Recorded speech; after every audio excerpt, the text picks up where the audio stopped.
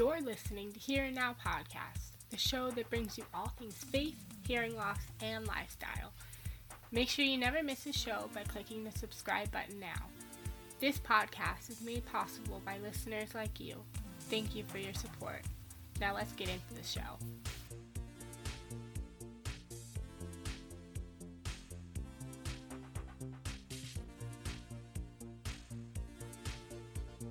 Hey guys, what's up? And welcome back to Here and Now Podcast. This week I'm talking about one of my favorite topics, organization.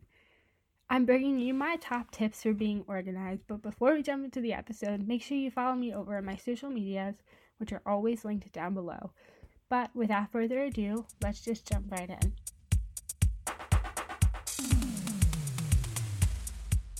So I'm bringing you my top tips for being organized.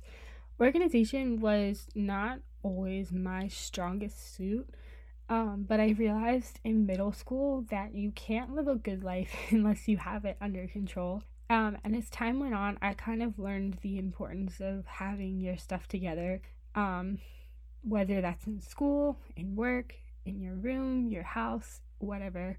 You can't be perfectly organized in every aspect of your life, but I found systems that work for me and things that I can implement into my daily life to contribute to my overall organization. So the first tip I have for you is to create a system. I've heard this word come up a lot, and it's very important. Creating systems can have multiple meanings, so the first and most effective one that I've found and seen implemented in my own life is having a system for doing my work. I write out my scripts on particular days, and on that day, I record, upload, edit, etc. I have a standard show notes template that I use so that I don't have to think up new ones each week. For my blog post, I have a plan of what I want to write about. When I was in high school, I had a filing system to stay on top of my assignments and papers, but you have to do what works for you. Nowadays, things are done electronically, so utilize the automated system. Schedule out your posts for social media ahead of time. Automate your calendar to send you reminders for events. I'm starting to take advantage of the productive things on my phone and my computer. So that was number one, create a system. Number two is to write it down. And this can be digitally or on paper. I find myself remembering things like when I have somewhere to reference it. Sometimes I'll make a list on my notes app on my phone. Or in my planner to go back and reference. But this one's pretty straightforward, so just find some system of writing it down. Google, I've started to find, has really great apps for productivity. One of them includes, I think it's called Google Keep. So, Google Keep. It's like a Post-it note app, basically. And so you can just kind of categorize your list and whatever you need to do with that. It's super helpful to have. So I've been enjoying that so far. Moving on to number 3, schedule everything. This might sound weird, but if you schedule your tasks in like you do appointments, it will almost hold you accountable. So I schedule in, working time to work on particular projects rather than just putting it on my to-do list, because then I can easily move it to the next day.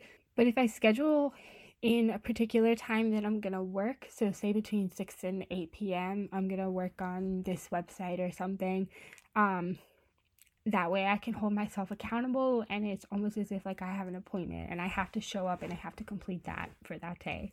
So make something on your schedule.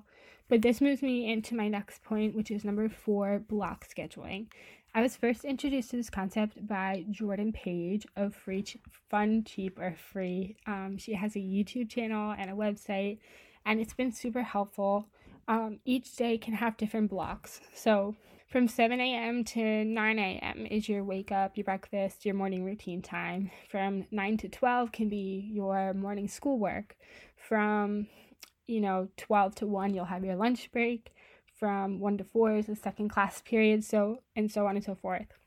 Jordan has a really great video on this, so instead of me boring you with the details of my daily schedule trying to explain it, I'll leave it up to her to explain, and I will link the video down in the show notes.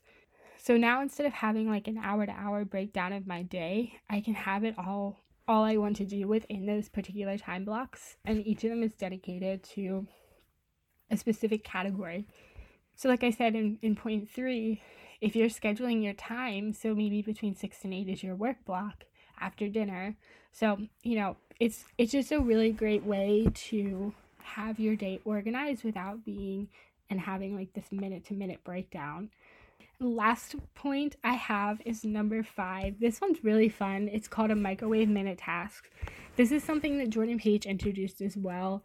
You don't realize how long a minute is until you have to do something and you're dying for it to end.